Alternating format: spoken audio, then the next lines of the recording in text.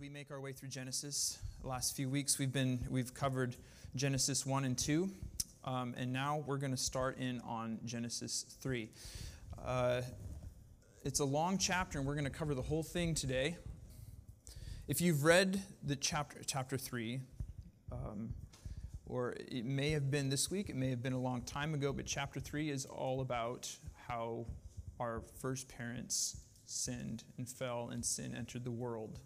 Okay, and as I was reading it, sometimes you just kind of read through it and you're like, that's a great story, and you don't really sit and dwell and think about it.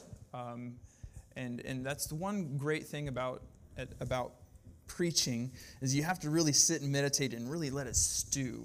Okay, so as I was going through it, I was like, yeah, this is a long thing. I can make something up, and then I'm going through it, and I'm like, okay, there's a lot. There's a lot here, and I won't get to it all. Okay. Just in the scope that we have here. But I pray that the Spirit uses me to teach to your heart, to convict us where we need convicting, comfort where we need comforting, but above all, that the Spirit may make God nearer to you, and that you might know Him more, and that you might love Him more, and glorify Him in our lives as we go out of here. Like I said, today we're covering the fall. While it records what happened and how sin entered humanity in this creation God just created that we'd read about in 1 and 2, the account is also good storytelling with many intricacies that are not immediately apparent. And while we will be reading of the account of how sin and rebellion entered into humanity, this is also an account of humanity today, of sin today, a story that happens over and over again in our lives daily. Another great thing about this passage is that in it, we already see the gospel story begin to unfold. So we'll definitely be going over that today. We need to know this story well so that when we study the rest of Scripture and the gospel, it becomes richer to us and helps us understand other parts of Scripture and to understand God better. The other great thing, as I mentioned before about this passage, and we always kind of joke about this, but this is a perfect passage for a 3-point sermon. Okay, so today will be, if you like to take notes, the church, a lot of us have this, if you want to hold it up, this Genesis journal note-taking book. You can write these in here. We'll be looking at it in the text in these 3 headings: the fall, the curse, the plan. The fall, the curse, the plan. All right? But first, at the risk of being really long, I think we're gonna read the whole story, Genesis chapter 3. So you can turn there, and you can follow along. I'm going to be reading out of the ESV version. But it's good storytelling. I thought, well, maybe we shouldn't read the whole thing. But then I thought, well, it's a good story. It's nice to follow along. So let's do that. Genesis chapter 3. Now the serpent was more crafty than any other beast of the field that the Lord God had made. He said to the woman, "Did God actually say, 'You shall not eat of any tree in the garden'?" And the woman said to the serpent, "Well, we may eat of the fruit of the tree in the garden, but God said, 'You shall not eat of the fruit of the tree that is in the midst of the garden, neither shall you touch it, lest you die. For God knows that when you eat of it—'" Oh, sorry, I skipped. "But the serpent said to the woman, 'You will not surely die, for God knows that when you eat of it, your eyes will be opened, and you will be like God, knowing good and evil.' So when the woman saw that the tree was good for food, and that it was a delight to the eyes, and that the tree was to be desired to make one wise, she took of its fruit and ate. And she also gave some to her husband who was with her, and he ate. Then the eyes of them were both opened, and they knew that they were naked, and they sewed fig leaves together and made themselves loincloths. And they heard the sound of the Lord God walking in the garden in the cool of the day, and the man and his wife hid themselves from the presence of the Lord among the trees of the garden. But the Lord God called to the man and said to him, 'Where are you?' And he said, I heard the sound of you in the garden, and I was afraid because I was naked, and I hid myself. God said, who told you that you were naked? Have you eaten of the tree of which I commanded you not to eat? The man said, the woman whom you gave to be with me, she gave me fruit of the tree, and I ate. Then the Lord God said to the woman, what is this you have done? The woman said, the serpent deceived me, and I ate. And the Lord God said to the serpent, because you have done this, cursed are you above all livestock and above all beasts of the field. On your belly you should go, and dust you shall eat all the days of your life. I will put enmity between you and the woman, and between your offspring and her offspring. He shall bruise your head, and you shall bruise his heel. To the woman he said, I will surely multiply your pain in childbearing. In pain you shall bring forth children. Your desire shall be contrary to your husband, but he shall rule over you.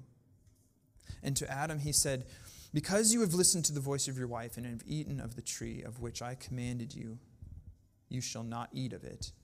Cursed is the ground because of you. In pain you shall eat of it all the days of your life. Thorns and thistles it shall bring forth for you, and you shall eat the plants of the field. By the sweat of your face you shall eat bread till you return to the ground, for out of it you were taken, for you are dust, and to dust you shall return. The man called his wife's name Eve, because she was the mother of all the living. And the Lord God made for Adam and for his wife garments of skin, and clothed them. Then the Lord God said, behold, the man has become like one of us in knowing good and evil. Now, lest he reach out his hand and take also of the tree of life and eat and live forever. Therefore the Lord God sent him out of the Garden of Eden to work the ground from which he was taken.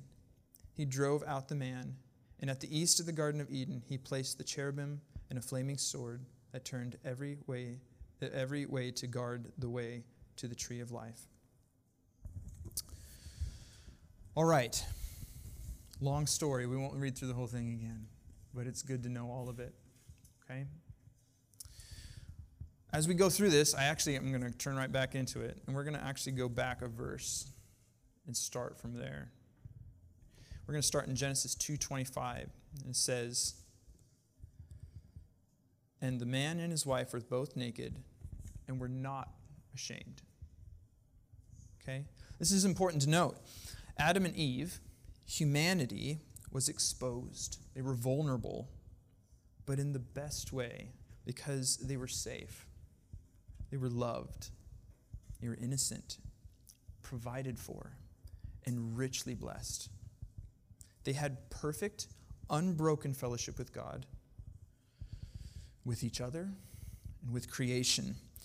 They were the beloved creatures of God, taken care of by him, given tasks to do, given love, given all things. God was good to them and had nothing but good planned for his beloved and precious creation that he had taken the time in detail to make and delighted in. All was, as God said, very good. We don't know how much time took place between this statement and the story we just read, but we transition quickly in the Bible from one of the greatest to one of the greatest tragedies ever told. I started with this verse to reinforce the tragedy of what happened, to reinforce the tragedy that we still see in the world today, but to remind us, as we will see, of what we will experience again someday. This is our great and only hope. Again, Genesis 3. The serpent was more crafty than any of the wild animals the Lord God had made. So for the scope of this sermon, I don't want to get into the woods of talking about a talking snake and why Satan had chosen this form to speak to Eve.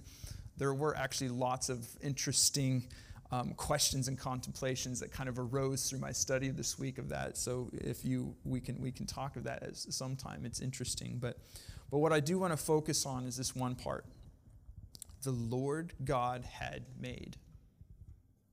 You see that in the verse? while only referring to Satan here as the serpent, we know through other scripture that this serpent is in fact the chief of the fallen angels himself, known as Satan or Lucifer. At one time, he was an angel of light. An angel of light, one of the Lord's attendants before he himself rebelled by wanting to become God. But the important fact here is that he is made. He is a creature, okay? A powerful creature, okay? But a creation nonetheless. I say this to remind you all that while he is considered our adversary, the adversary, he and his followers, the other fallen angels, he and his forces of evil do not threaten God in any way. God is the uncreated one, the one from whom all existence, time, space, matter, spirit, life, he's the one from whom all existence flows. Only God is all-powerful. Only God is all-knowing. Only God is all-present. The serpent, Satan, is a created being. He can only be in one place at a time. He has many followers to do his work, but he is a created one being himself. So while powerful, he has limits and can only do as God allows in his sovereignty. But like I said, this does not mean that he is not highly intelligent and highly powerful, especially compared to us. He is, as the Bible says, more crafty than all others. I start with this because while I'll be talking much about the the devil's devices and schemes, how he and his forces tempt us into sin and evil, the Bible also says in James 1, verses 13 through 14, it says, "When tempted, no one should say, 'God is tempting me,' for God cannot be tempted by evil, nor does he tempt anyone." But here, listen, "But each one of us is tempted when, by his own evil desire, he is dragged away and enticed." So then, while temptation first came to our first parents through Satan, it is also now in our sinful nature, in our own evil desires. Temptation comes from the adversary, yes, but also from within, from our own sinful nature, our own desires. That's what the fall has done. Okay, so we'll keep going. With Satan here then in this story, already fallen, already hating God, but not being able to touch God, he tries to destroy that which God created and loves. But also notice throughout this story, Satan does not come to physically destroy this creation. You notice that? He cannot do anything but tempt. And to truly destroy them, he must do more than physically harm them. He must separate them from God. And to do that, they, Adam and Eve, must choose someone or something other than God. To accept lies over the truth. This is why Jesus calls him, Satan, the father of lies and a murderer from the beginning. Scripture warns us to be prepared for his schemes. We'll be going over those today. So while we see this first temptation here, I don't want you to miss it. Okay? If it continues today in the way that we choose something or someone other than God as our true treasure and affection, and to believe lies over the truth, to truly do harm to them, to us, the father of lies continues to try to separate us from God, the giver of life. As Matthew Henry says, what he, Satan, speaks to them, of whom he had no hold by any corruption in them, he speaks in us by our own deceitful hearts and carnal reasonings. This makes his assaults on us less discernible, but not less dangerous. We'll go on then. So I only read a little bit of that, didn't I? Well, let's go on. I read, "Now the serpent was more crafty than any other beast in the field the Lord God had made. He said to the woman," did God actually say, "You shall not eat of any tree in the garden"? Well, in these verses, we have the masterful way in which Satan first tempts Eve. Okay? And I think an example of how he continues to do that today. He said to the woman, well, from this verse, from this little phrase here, well, and maybe a little bit later, I said here, and then I read a little bit later, and I thought, well, maybe he is. But I said here at first, we don't actually know if Adam was right beside her. Later on he is when she hands the fruit to him, but we don't know quite if Adam is here at the same time. Some people say yes, some people say no. But in this case, let's just say he wasn't here, okay, right at that time. One of the principles we see in the story then is that he, Satan, divides to conquer. Okay? Temptation becomes much more effective when you have no support system, when you face it alone, when the church family isn't around you, when your friends aren't around you. Have you experienced this? Have you ever noticed this? I know I have.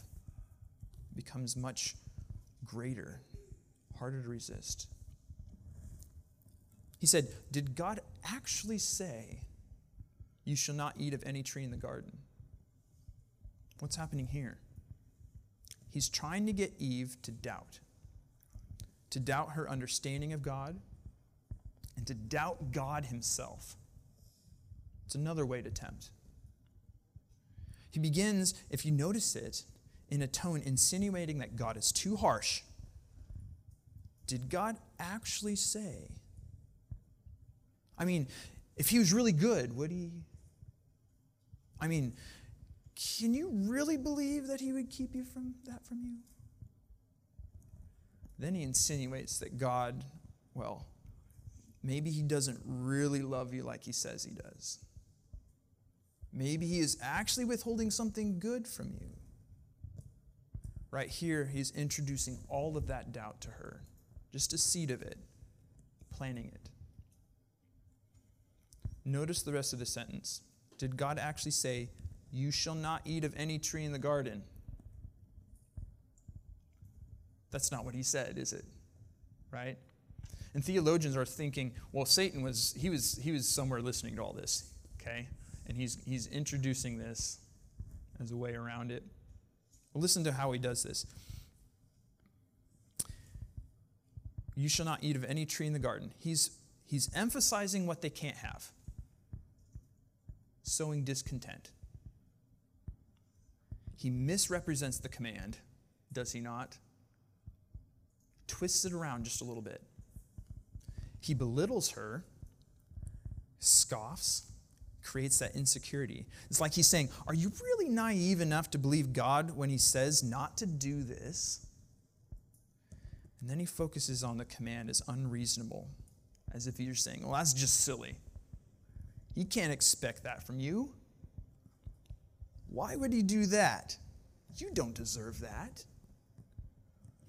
To all this, then, Eve responds, actually really well, correcting the deception.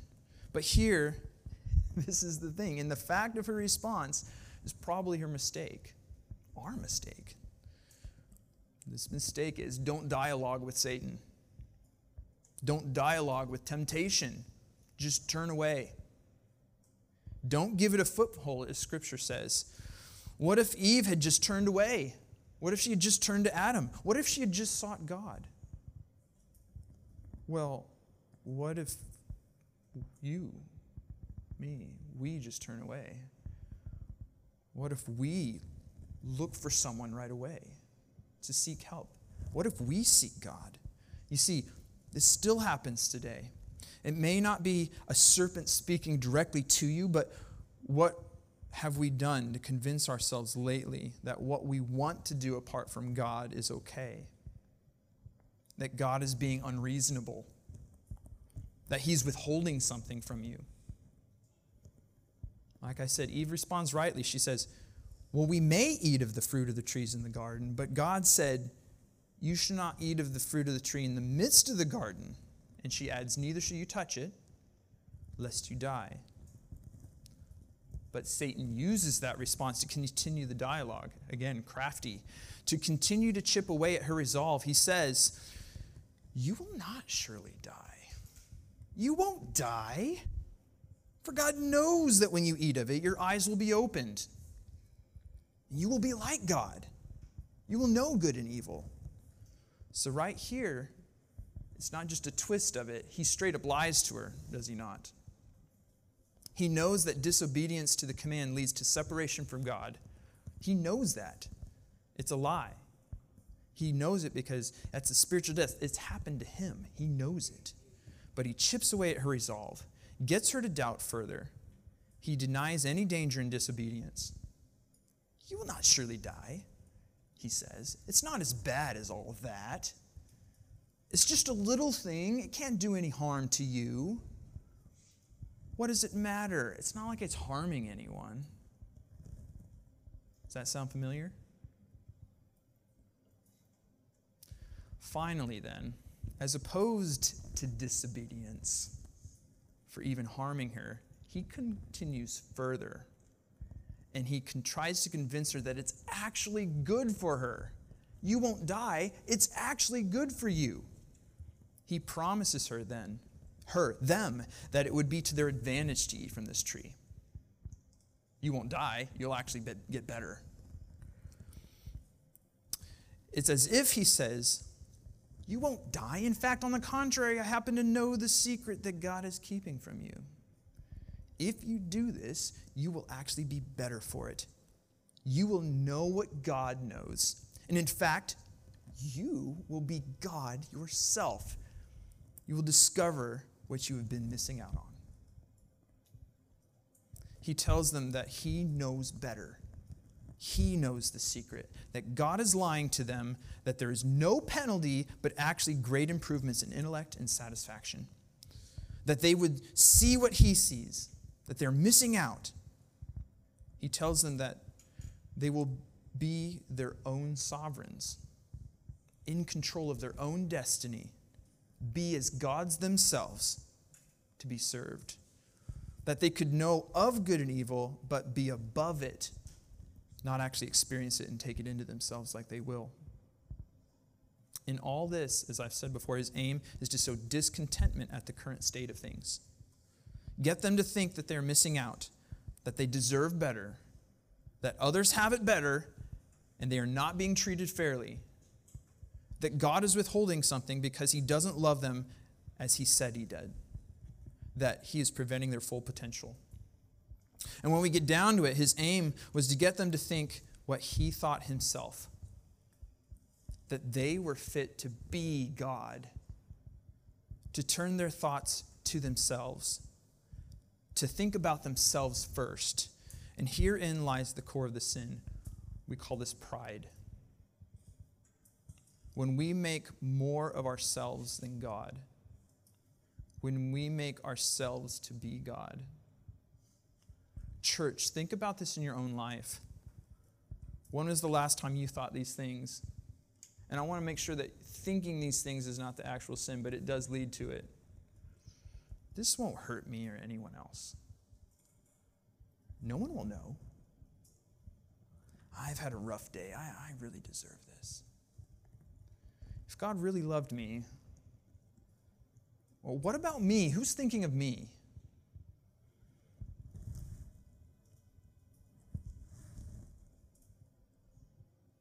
Church, we're going to go on, but reflect on this passage and meditate on it. Think about the schemes our adversary uses.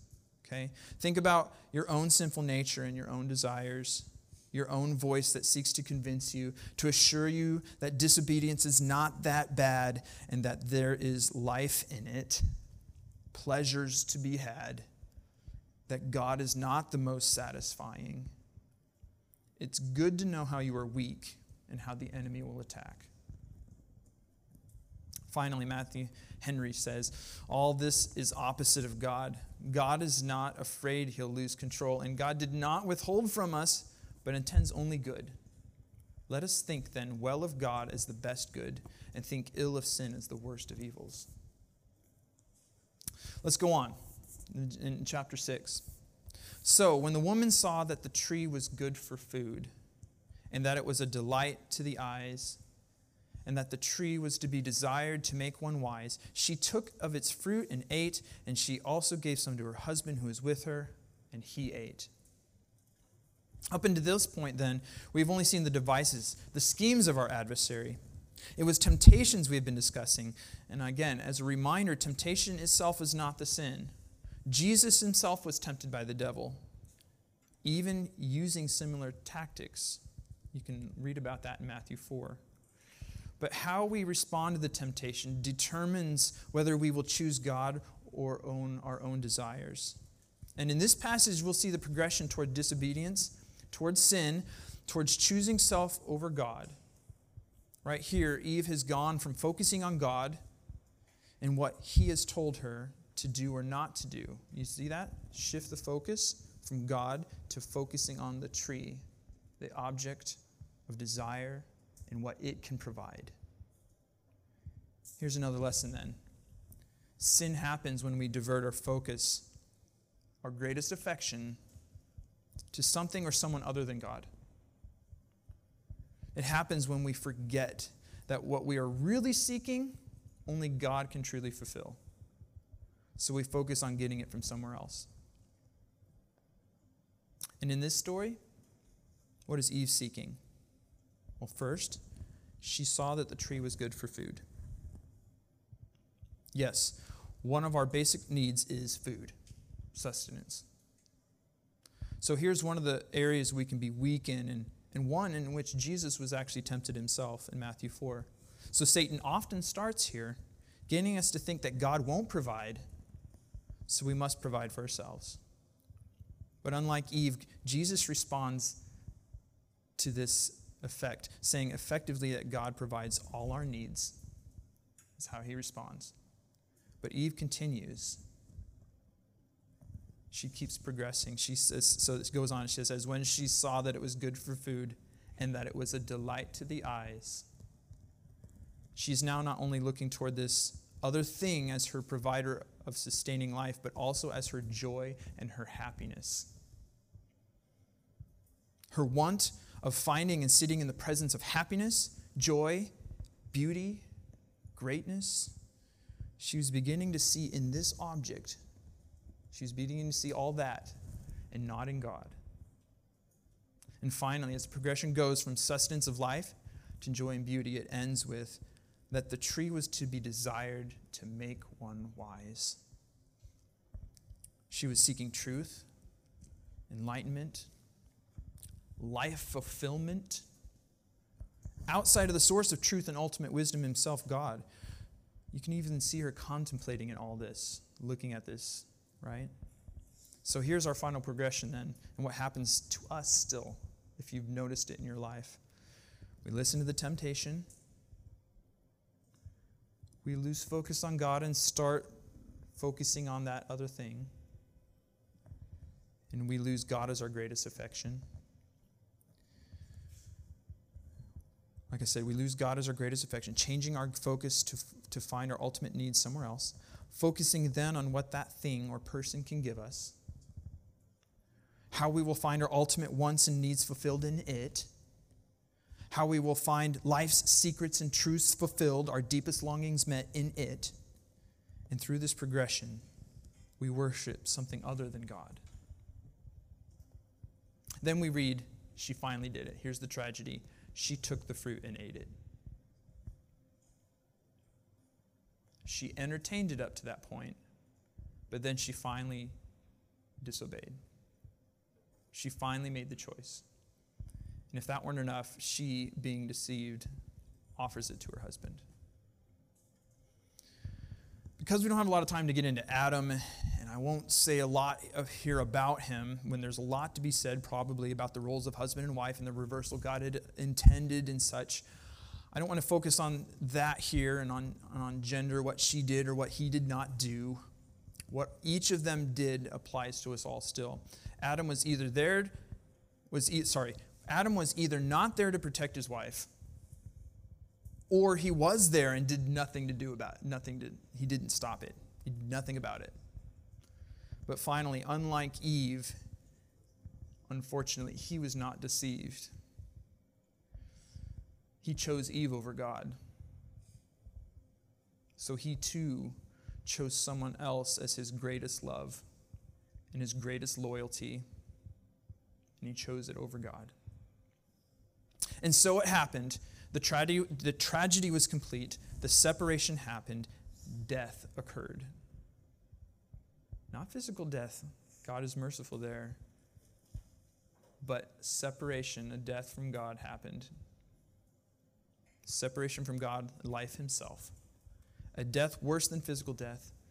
Shame, guilt, fear came over them. Completely new sensations, tragic feelings, something that God does not ultimately want for us. I'll end this point saying, Matthew Henry again says, the falsehood of the tempter is this. He, Satan, promised them they should be safe. But now they cannot so much think themselves as so. He, Satan, said they would not die, and yet now they are forced to flee for their lives. He promised them they should be advanced, but they see themselves abased. Never did they seem so little as now. He promised them they should be knowing, but they see themselves as a loss and know not so much as where to hide themselves. He promised them that they should be as gods, great and bold and daring, but they are criminals, discovered, trembling, pale, and anxious to escape. They would not be subjects, and so they are prisoners, bankrupt. That's the fall. Point 2, the curse. Won't be as long as point 1. So we know that God sees all things, right? And he knows that this is happening. And we could stop and ponder a lot of things right here, which we're not going to do, but some of those things like, why didn't he stop it? You know, how does his sovereignty work with our choices? How then should we show love to God? But in the interest of moving God, we'll just say God knows that this is happening. He knows that it's happened, and now he needs to confront them about it. He needs to deal with the transgression, the rebellion, the sin, and how he does this is important. Okay? So verse 8, we read, "And they heard the sound of the Lord God walking in the garden in the cool of the day." That doesn't seem very significant at first, but it is. What could have God done? He could have come in fire. He could have come charging in justice, full retribution, completely justified. But what did God do in his mercy? He came walking in the cool of the day. Tragically, though, the man and wife hid themselves from the presence of the Lord. Who would want to do that? Someone who's separated from him and doesn't want to be in the presence of the Lord because they're now dirty. God asks, here's the other merciful thing. Where are you? He asks us these things not because he does not know, but to get us to know what we have done, just like he questioned Job, right? He's more than asking a location of where they are. He knows that. It's more of, what condition are you? Why are you far from me? What have you done? You are my friend and favorite, whom I had done so much for and would have done so much more for. Have you now forsaken me and ruined yourself? Has it come to this? Where are you? Notice also, God pursues them. Did you notice that? instead of coming immediately in retribution and justice, wipe them out and start over, which he could have rightly done, he comes to them patiently, lovingly. And here we see the heart of God in the gospel. If God did not come for them, if he did not come for us, we would have been utterly lost. We would have become like the fallen angels, beyond saving, forever separated. In response to God, Adam doesn't come out and admit anything, though, if we read on. But in his response, he kind of does. Again, God questions us to get us to realize and admit what we are and what we have done. And in response to Adam's shame at being in the presence of God, God further questions him. He further pushes Adam. Who told you you were naked? Have you eaten of the tree of which I commanded you not to eat? Of course he already knows. He's God. But how will Adam respond? How do we respond to him when he exposes our sin? Will we admit it? Will we own up to it? Recognize it for what it is? Fall down at his feet and seek his forgiveness? Notice Adam's response and many times our own. What does he do? He blames. He tries to preserve himself. He wants to save his image, save his life by avoiding responsibility. Instead of repenting and turning to God, who gives life, he throws the responsibility of his choice, his rebellion, elsewhere. And kind of the daring thing, who does he throw it to? God himself. Not even really to the woman. He says, the woman you gave me. Verse 13, God then says to Eve, what have you done? How does she respond? In the same way, right? She blames. The serpent deceived me, and I ate it. I'll say in his aside, at least she didn't say, the serpent you created. The serpent deceived me and I ate. Blame. And then we get into the judgment in verses 14 through 19. I'm not going to read it all right now, but you can kind of skim over it. The Lord God said to the serpent, and then he goes into the sentencing. The judge sentences. But what follows is not a questioning of the serpent. Notice he questioned the man, he questioned the woman, but he doesn't question the serpent. Because he doesn't want to try to get the serpent to do. He knows Satan already. He's not saving him. He's here to save the man and the woman. Right? He goes straight to judgment for him. The judge issues the sentence. But as we read through this sentence, we notice even in judgment we see his mercy. And this is wonderful. So in reverse order, we see the judgment of Satan, then Eve, and Adam. And we see the curse of creation that Paul speaks of in Romans 8:20. So point 3 then, the plan. Most importantly, we see a glimpse of the beginning of God's plan to not leave us in this state, to redeem his creation back from where it fell. Mercy and judgment. The mystery and the love of God present. So in verse 15, this is what's called, in church lingo, the, proto-evangelicum. Yes? How many of you have heard that before? Yeah, some of us? Okay. Proto-evangelicum.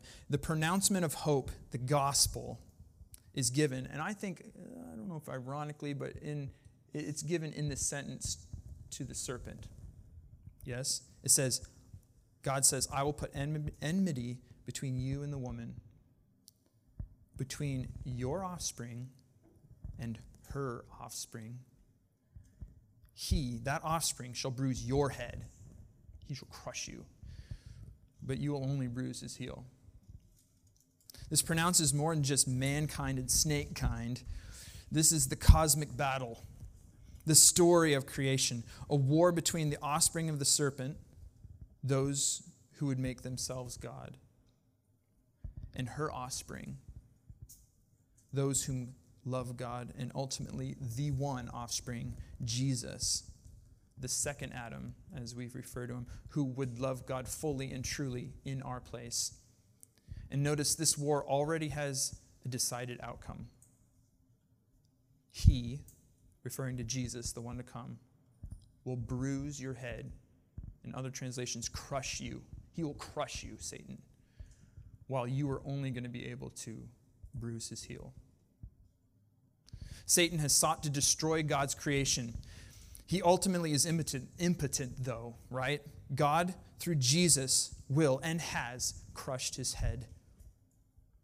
He will crush him, thwart his purposes once and for all, and he does this through his creation. By becoming himself man, God, through Jesus, he's able to save mankind and all of creation through taking on the full punishment and judgment he must fulfill in order for us not to be any longer separated. This is the gospel, the good news. So a few points I want us to go over as we kind of round this out here.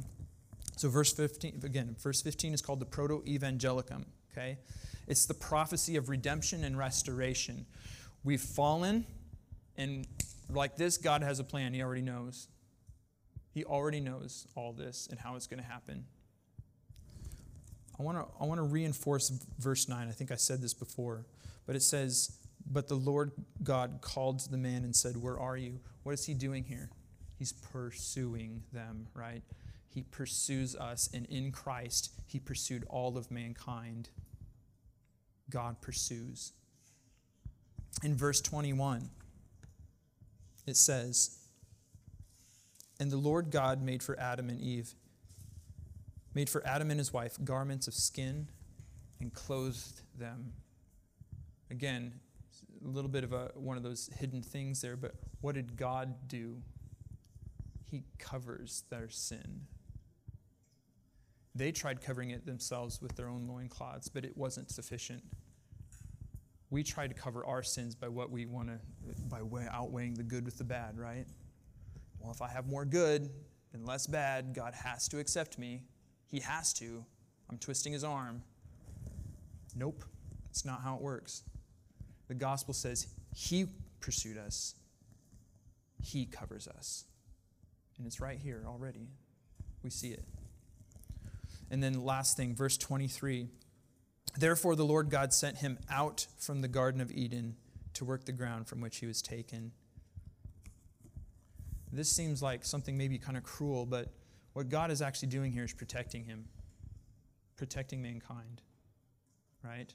Until the whole redemption and restoration process happens, so that he won't live forever apart from God. God is pursuing, covering, protecting, and restoring.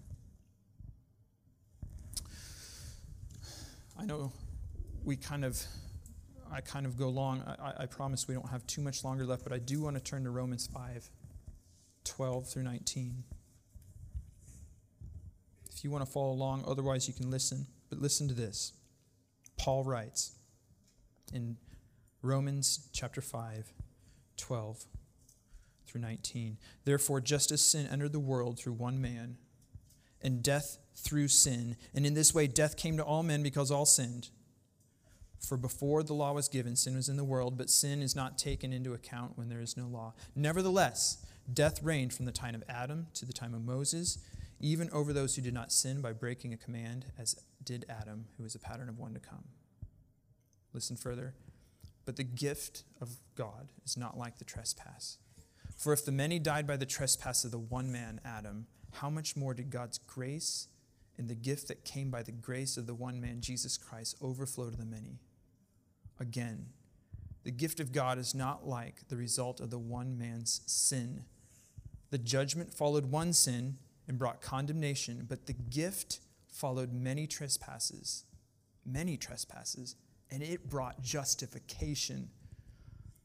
For if by the trespass of the one man death reigned through that one man, how much more will those who receive God's abundant provision of grace and of the gift of the righteousness reign in life through the one man, Jesus Christ.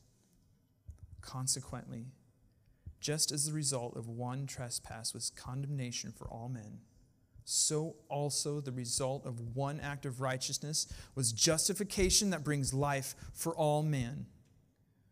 For just as through the disobedience of the one man, the many were made sinners, here it is, church, so also through the obedience of the one man, Jesus Christ, the many will be made righteous.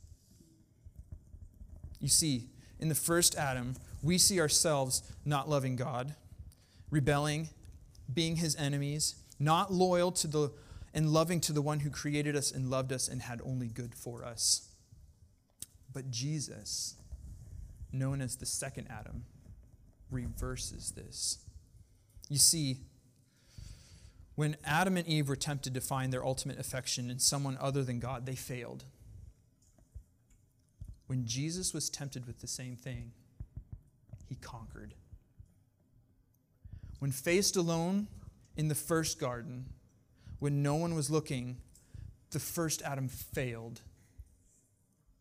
When faced alone in the Garden of Gethsemane, Jesus succeeded. When Adam could have obeyed and received the fellowship of God, he didn't obey. When Jesus was asked to obey and receive condemnation, wrath, he did obey. Where the first Adam was not faithful, the second Adam was. You see, except for this one time, every time God asks us to obey him, he promises fellowship and goodness. He said to the first Adam, "Obey me about the tree. Love me to the end, and I will love you, and I will bring my fellowship to you, and my love to you. I will be with you, and you will be in my glory. You will be with me." But Adam didn't obey. Jesus was the only one in history where God said to him, "Obey me about the tree, the cross. Love me to the end, and I will forsake you. You will receive not love, but wrath, punishment, and separation if you obey me." And Jesus obeyed. True love and loyalty. Obeying the command about the second tree was far more difficult than the first, but Jesus obeyed and loved God to the end. And the plan of God is this then. Through the disobedience of the first Adam, mankind was separated from God, what we continue to do daily. But even in our failures, through the obedience of the second Adam, through him, we receive redemption and restoration. We are again with God. You see, in verse 15, we see the greatness of the love, power, and glory of our Lord. He didn't just leave us. He already knew how he would save his beloved, his creation he delights in. And so he set in motion the plan. He stepped down to us. He pursues us. He redeems us by taking on the punishment we deserve for dethroning God in our everyday actions, in our very nature. Praise God for his indescribable gift. Praise him for his love and mercy. Praise him for doing away with evil and sin in Jesus. And now, church, we have been set free to love God and serve him as he created us to do. In Ephesians it says, "For by grace you have been saved through faith. And this is not of yourselves. It's a gift of God, not by works. Nothing you could ever do or have ever done, so that no one can boast." And here's this: for we are his workmanship, created in Christ Jesus to do good works. So, church, because he pursued us, let us now pursue him. When temptation comes your way, when the enemy feeds you lies, distracts you to find truth and your ultimate affection in creation, remember that God has already secured you. He has won. You are purchased. You are redeemed. Nothing can separate you from the love of Christ. Think about his love. Think about his goodness. Think about his mercy. Think about his glory. Think about how he is the one to satisfy your true and ultimate deep down longings. Then, church, let us press into him. Cling to Christ. Pray, read, and meditate on his word. Love him. Love others. And finally, when the day comes, we will fall into his arms and find rest and peace, shalom forevermore with our love, the love of our life, who loves us. Let's pray.